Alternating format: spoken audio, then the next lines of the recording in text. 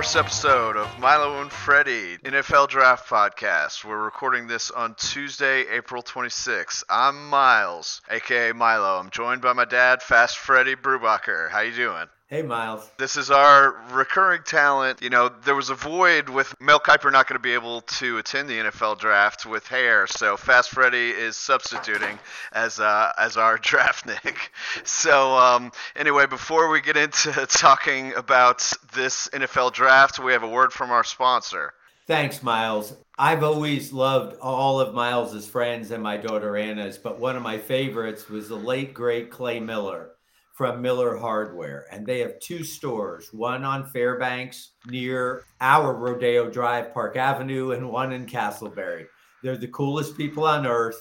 And I'm guessing most of the people on our podcast and listening are as klutzy as my dear son and I. And can I tell you, Miller Hardware is for you, because not only do they have all the gear for every home project and every honeydew you might ever be assigned, they're great explainers. So believe it or not, folks, if you go to Miller Hardware, you might have a chance of actually making your wife happy, getting some stupid thing done. So that's our sponsors, Miller Hardware. We're crazy about them. And last but not least, Orlando people, when it gets to be Christmas time, every green egg, every grill known to man, every tool you could ever think of for any job. Yeti coolers. Every Yeti cooler, thank you, Miles, you could ever imagine. So great Christmas shop. Miller Hardware is our sponsor. We love them, and we hope you'll check them out. Amen to that. Thanks for joining us, and thanks to Miller's Hardware for sponsoring us. Okay, 2022 NFL Draft starts at 8 p.m. on Thursday the 28th. This should be an interesting draft. We got a bunch of edge rushers, offensive linemen, and assorted talent. We're going to go over what we think is our approximately best 15 prospects. So, Dad, what do you foresee going into this draft? Well, what's interesting about this draft, and I didn't foresee it because of COVID and people getting an extra year, I thought this was going to be an amazing stocked NFL draft.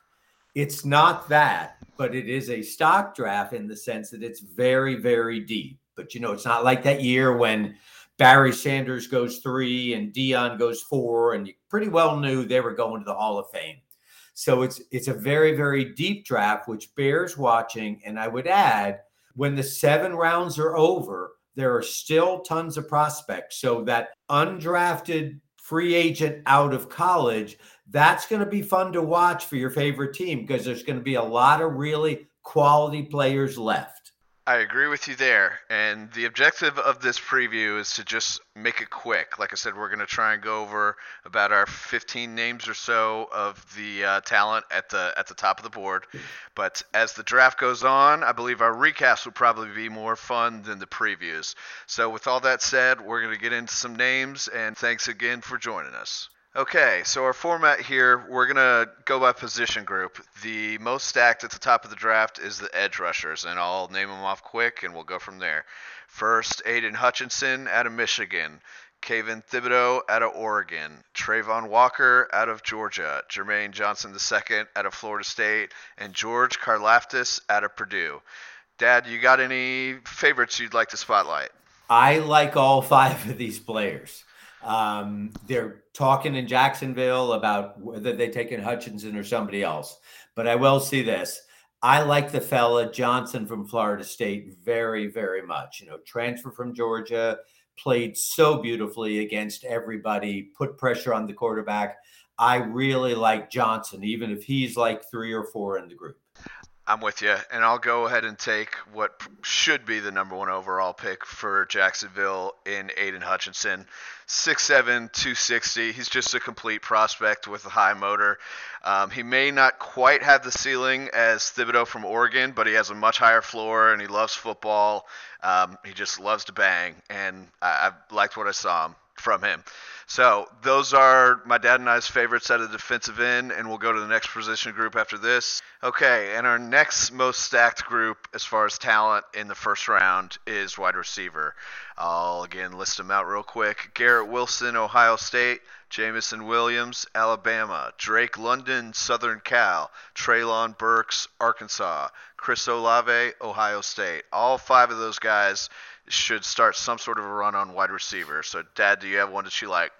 Yeah, there's no Jamar Chase here.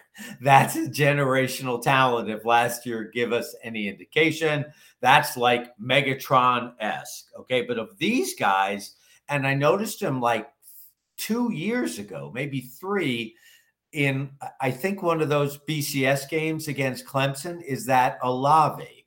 And I think he's at the bottom of the bunch and he's not the biggest, but my gosh, that young man catches everything and good run after the catch. He's not at the top of the five, but I like Olave. I like him a lot too. He's your quick, speedy slot sort of guy, almost like Tavon Austin, maybe. Needs some improvement as a blocker, but shifty as heck. I'm a fan of Traylon Burks out of Arkansas. Oh, Also, the big probably guy. the big guy, yeah. Also, probably not at the top of the list, but versatile, yards after catch type of receiver. If he's set up in a proper role in a team to succeed, he could almost emulate Debo Samuel, you think. So those are a couple of our favorites out of the wide receivers, but this group could be all over the board. All these guys, all five of them are very talented. So, Any of the above. yep. Any of the above. All right, and moving on, we have three offensive tackles that are all very talented. That my dad knows all about the blocking, so let him take this one away. We got Ikem Ikonwu out of North Carolina State, Evan Neal, Alabama, and Charles Cross, Mississippi State. As a Giants fan, I have to be all about the tackles. We have to get one of these guys. Ekwanu from NC State is a mauler and probably will go first before the Giants pick at five. Neal at Alabama, who I love, two or three teams have taken him off their boards because of some medical concern. So that worries me because I'd be very happy to get him otherwise. Last is Charles Cross, great pass blocker from Mississippi State, but it was that air raid offense. So all he did was pass block. But those three are the top three, and I'm hoping one falls to the Giants. I'm pulling for you too. All right. And we're going in order of position groups that have the most talent at the top end. Next group is defensive back. You have Ahmad Gardner, Cincinnati, Derek Stingley Jr., LSU, and Kyle Hamilton, Notre Dame. Dad's watched these guys a lot more than me, so what do you think? I like very much Sauce Gardner from Cincinnati. If he gets to the Giants, I think they should take him. Um, Stingley from LSU, real injury concerns. Magnificent talent. I'm not drafting him in the top 10. Hamilton from Notre Dame, magnificent player. Questions about his speed. Many experts think he's the best player in the draft. But of these three, if he's available to me drafting, it's totally Sauce Gardner. And on the fringe, they've had Daxon Hill from Michigan, safety rising up the boards. A lot of people say safety position is starting to be more important in the upcoming NFL, but we'll see. Traditionally, those high picks go to a cornerback. Now, UGA's massive run stopper, Jordan Davis, 6'6", 341 pounds, was a huge part of this dominating season that they had. Literally and figuratively. Exactly, exactly.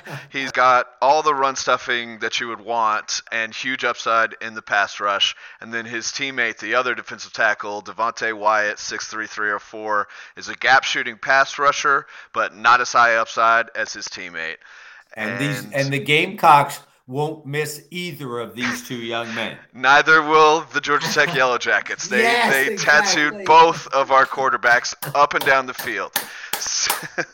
So that concludes what we think is the top 15 prospects. And lastly, he might not be worth the top 15 pick, but I think he's the best quarterback in the draft, Kenny Pickett out of Pittsburgh. He's 6'3". He's got a good over-the-top throwing motion. He's accurate. He's good pocket presence, and he can improvise as a scrambler. But he's a late bloomer. He rose this year. He's a 24-year-old rookie, and his ceiling is probably a mid-level starting quarterback. You know, like Kirk Cousins, but you can still cash a lot of checks in this league. So I'm rooting for him too.